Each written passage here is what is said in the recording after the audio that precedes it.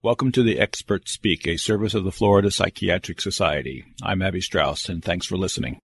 At 8:07 a.m. on January 13th, 2018, in Hawaii, a false incoming ballistic missile alert was issued. These types of events have happened before. It was, fortunately, an accident. But for a while, people did not know it was an accident. We shudder to think what would have happened if there had been a retaliatory launching of our missiles in advance of knowing it was indeed an accident. We now tend to be less actively concerned about the real outcomes of nuclear catastrophes. And Peter Wilk, a physician who has been active with the Physicians for Social Responsibility for many years, and in particular dealing with nuclear issues, graciously joins us today to talk about the effects of such a catastrophe, and not necessarily just limited to the military effects, but to the impact on our biosphere in which we all live, and the humanitarian impact. This is truly a potential public health problem of paramount concern for very obvious reasons. Dr. Wilk, thank you so much for joining us.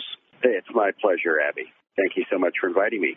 It's our pleasure, sir. Let us divide our time into two sections. The first to better describe the nature of the problem and the danger, and then to look at our solutions, what we might do. I should also point out that there are overlaps between talking about the ramifications of a nuclear weapon exchange and when nuclear power plants or nuclear waste storage facilities are compromised. Okay, as we noted, there seems to be less public concern about nuclear exchanges. Has the actual problem actually changed your thoughts, your observations, sir? I'm afraid that it hasn't. The reality, of course, of what nuclear weapons can do hasn't changed. If anything, they are more powerful, more accurate, and therefore more destructive than they were. In some sense, risk has decreased because there are fewer in number. Back at the peak of the Cold War, we in the Soviet Union had approximately 65,000 of these nuclear weapons. Through a series of successful arms control agreements, we have greatly reduced those numbers. We're down to about 14,000 nuclear warheads between us and a number of other countries. But still, our survival remains absolutely at risk. And it's so hard to open our minds to this possibility, so hard to accept that this terrible risk we have in fact created for ourselves. I see the task in two parts. First, to open minds and think about how bad it can be, and yet also to, in the second half, talk about solutions, because there are some. There are ways to get out of this terrible predicament we've created for ourselves. An example of what would happen if a single nuclear weapon was detonated. In 1945, when an atomic bomb was dropped, over 100,000 people were killed pretty much instantly by the initial blast wave for miles in the center of the blast. There's also a thermal heat wave created at the center of the explosion. It's as hot as the sun. Third-degree burns kill thousands. Fires are set, causing that characteristic Hiroshima cloud. And there's an immediate pulse of radiation that leads to death from radiation sickness with multiple organ failures. And of course, there's subsequent fallout that spread for many miles around, causing immune suppression and cancer for years to come. One of the things that has always struck me is if two people have a disagreement and they use conventional weapons and they shoot at each other, then the damage is limited to their particular geographies. But that doesn't apply to nuclear weapons at all. That's the difference. It's downwinding. I think that's the term that's used, is downwinding. Is that correct? Well, it's way worse than that. The downwinder phrase came to light at the time when there was above-ground nuclear testing, and one could follow a plume of radiation that would spread downwind, carried by the wind from there. There would be some of these immediate effects in the area, say a nuclear weapon was used. A lot of this was modeled at the time of the Iraq War, where it was thought by some that small nuclear weapons could be used against Saddam Hussein, but of course it would have killed U.S. troops who were downwind from there. So in that sense, they're unusable because of the downwind effect. But the more serious effects are global. For example, if there was a limited nuclear exchange in South Asia, India, and Pakistan, in which just a fraction of their arsenals, they have several hundred nuclear weapons there. If just 100 of them were used, it would of course kill millions in that densely populated region immediately, but also the fires turn out to be a major, major problem, because not only is there the downwind effect that we just described, but it kicks hundreds hundreds of millions of tons of soot and ash high up into the atmosphere where it doesn't settle. It's not just carried by the wind. It circulates around the globe. It would block out the sun partially and reduce global temperatures such that the growing seasons would be either curtailed completely or severely shortened throughout the entire northern hemisphere and parts of the southern hemisphere, such that there would be a risk of global starvation. Various studies done by global climate change scientists using their programming, as well as agricultural experts, documenting that up to 2 billion people would die of starvation. This would also have caused massive disruptions in all sorts of economic systems, migration, the banking system, the electricity grid. It would be impossible to imagine how our civilization could continue as it is. One of the things that always bothers me, and I've spoken to people about it, is when they talk of Nagasaki and Hiroshima, they look at pictures of modern Nagasaki and Hiroshima, and they're flourishing cities. So they say, well, we'll rebuild. It'll be okay. It'll be rough. It'll be nasty. But I don't think they extrapolate that 2 bombs, relatively small, is very different than if we use the arsenal that we now have. Much as I was just describing, the interconnectedness of our current international society is such that those effects would be magnified because there would be so many locations where this would be occurring, but also the disruptions to our infrastructure would be such that when the single terrible event occurred of the nuclear power plant being destroyed in Japan in response to the earthquake and tsunami there, it affected the whole globe. The whole economy suffered. And again, that was just one site. We are so interconnected. It's really beyond our individual imagination to grasp how serious the consequences would be for all of us. Given that we have a major reduction in the total number of nuclear weapons, as you said, from roughly 60,000 down to 14,000, do we still have the potential danger? Are these current weapons, are they different? Can they be aimed more precisely? Has the problem been reduced just because fewer weapons? The problem is reduced in a sense because we have fewer, but it's still overwhelming. You can only destroy the globe so many times, if you will. There are many phrases that suggest that, bombing each other till the rubble bounces, that sort of thing. The fact that there are fewer, I suppose, reduces risk in some sense, but it's still massive overkill that would destroy civilization as we know it, if even a fraction were used because of those effects of the climate into our economic infrastructure, banking, transportation, etc., as I was describing. One flaw in the thinking of those who wish somehow that they could gain some military superiority from having them is a current plan by this administration to develop what they call smaller, low-yield nuclear weapons. They're smaller, but they're still nuclear weapons, so they're half the size of a Hiroshima-sized bomb. But in any war games where they have used such weapons, so the Pentagon's together these scenarios and they troop through them, real military officers, and then they're sort of studied as they act out these scenarios using computers, simulation, and so on. They have one team that's the U.S. side and one team that plays the enemy side. And in all of these war games, when they use these small nuclear weapons, they inevitably escalate into full-scale nuclear war because as soon as one side determines that they're losing, they start using larger weapons. So these weapons are simply unusable. And if you do interviews with senior retired military as well as diplomats, they acknowledge this. Frankly, Ronald Reagan, back in the day, himself, when finally, as president, was fully informed about the effects of nuclear weapons, stated, nuclear war can never be won and must never be fought, therefore. It doesn't matter who starts it, we'll all be done in by the end of it. Following on this thought, there has been at times a reference to a regular nuclear weapon and a dirty bomb. Are dirty bombs? What's a dirty bomb? A dirty bomb means it's not a nuclear device in the sense of the explosion inside being a nuclear chain reaction. It's rather a conventional bomb that has radioactive material packed around the outside of it, so it disperses radiation. Radioactive material, not really a radioactive pulse. There isn't that heat pulse and the blast effect of a nuclear explosion. It's rather the blast effect of a quote-unquote regular bomb. So just imagine what happened in Oklahoma City, destroying that government office building, spewing debris and injury for thousands of feet not miles, around the center.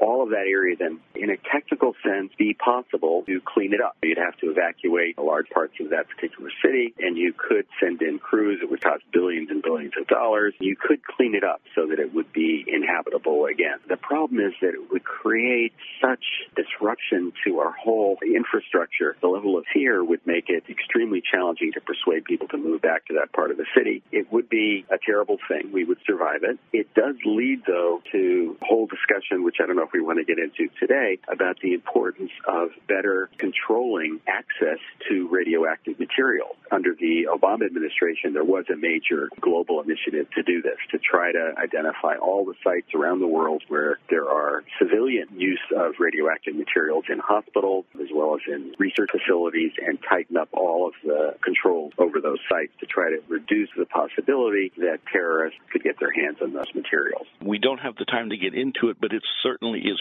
part of the overall gestalt of what we're talking about. Absolutely. And what's needed really is a fundamentally different approach to our thinking about these kind of weapons and these materials. It's so easy to get, I refer to it as lost in the weed with those of us who know many details regarding the impact of nuclear weapons, or a conversation with a senator or congressman talking about the nuances of how many people would be killed in this way or that way. The reality is these weapons do not provide us with true security. They create massive insecurity, and we have to have a fundamentally different approach to them. We have to recognize that we would be safer without them and move in that direction, as opposed to current policies, which include building a whole new generation of them. As a segue to our second section, I was discussing this interview with a friend, and I asked them if they are aware about the Bulletin of Atomic Scientists and the clock. They put the clock on there. We're 2 minutes, we're 1.5 minutes, we're 3 minutes away. And I said, what does this mean to you? And a good guy, but he really didn't know. And he thought perhaps it was just raising fear. What they're doing is reminding us of the precipice on which we do walk. Let's talk about what we can do to try to reduce this horrific potential destroyer of our life on this planet. What's happening to help control it? There have been many efforts internationally to try to gain control, and we were making significant progress under a whole series of presidents, starting with Ronald Reagan, up through the Obama presidency, in reducing those numbers, and also increasing cooperation among the nuclear weapon states, such that there were regular, long beyond what was called the hotline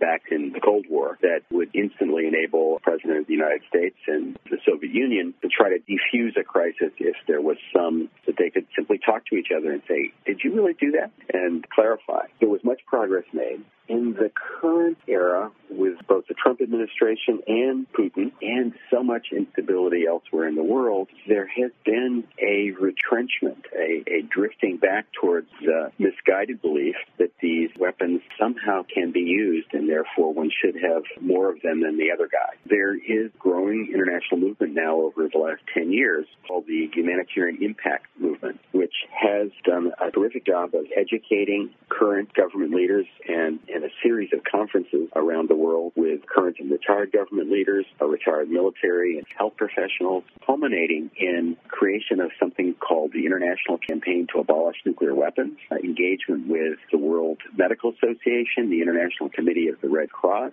such that negotiations were finally begun through the United Nations, not getting much coverage in the United States, but around the world. A treaty was finally agreed to by 122 countries in 2017 that legally binding treaty on those who sign it, prohibits countries from developing, testing, producing, manufacturing, acquiring, possessing, or stockpiling nuclear weapons. Now, at the moment, the U.S. and other nuclear countries have refused to sign this treaty. They won't participate in these negotiations. Our current president is even pulling out of other arms control treaties, like the Intermediate Nuclear Forces Treaty in Europe. It's our job to pressure the nuclear countries to engage in these kind of negotiations, to take steps back from the brink of this potential catastrophe. There are many organizations in the United States working on this. Physicians for Social Responsibility, the organization that I work with as a volunteer, is one of them, together with over 200 national and local other organizations, health organizations, academic organizations, faith-based, environmental, other civic organizations, have endorsed a single statement, what we call the Back from the Brink statement. It articulates a series of 5 policy changes that would begin to reduce and eventually could lead to elimination of nuclear weapons. We've had a lot of organizing across the country, a lot of educating. Your friend who you spoke to who wasn't that concerned about this could go on the website and learn something about it. I'll tell you the website in a minute. Sure. We've had 25 municipalities, including Los Angeles, Baltimore, Salt Lake City, that have adopted the Back from the Brink resolution. Efforts are underway in 5 states to get similar resolutions adopted. It's been a movement growing and spreading around the country, and we're very hopeful that this can have some impact on the current thinking of leaders in this country who have the responsibility to act in ways that would truly ensure our safety rather than increasing our risk. What are the websites, please? So the first one would be Physicians for Social Responsibility, and its address is simple. It's our acronym, P as in physicians, PSR.org. So that's the Physicians for Social Responsibility website. And then the Back from the Brink initiative has a website, and it is all one word, all lowercase, all strung together, preventnuclearwar.org. So again, preventnuclearwar.org. If you put Back from the Brink in your browser, it'll probably get you there as well. And there's a lot of information, both about what the risks are, but more importantly, resources to both educate yourself and to use in educating others, in reaching out to your local town council, city council, member of Congress to try to educate them. A question comes to mind, and I don't know if you have the answer, but I'll ask the question. Is there any sense of which generational group of people seem to be listening and going to these sites? Are the younger people, the older people, the veterans? It just occurred to me. I have no data. Yeah, I don't know. We are working hard to try to reach the younger generation because it's their world. I mean, from my perspective, I care especially about this because I care about my grandchildren and the world that they're going to live in.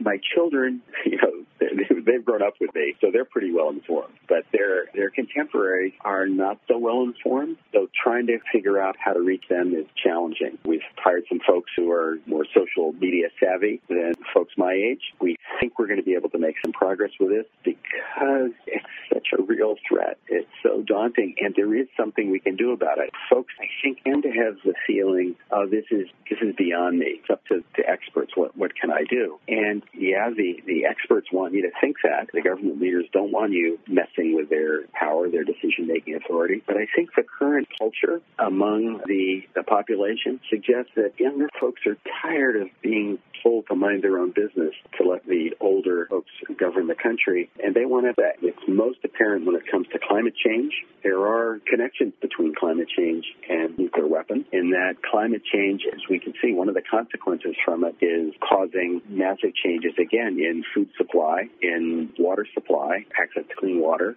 such that there are those who are documenting now that much of the sort of international migration problem, all the refugees coming from the Middle East and Africa trying to make their way into Europe, in fact, have something to do with the disruptions caused by climate change in the Middle East. The ultimate result of instability in government leads to conflict, leads to more risk of the potential use of nuclear weapons. There are some connections.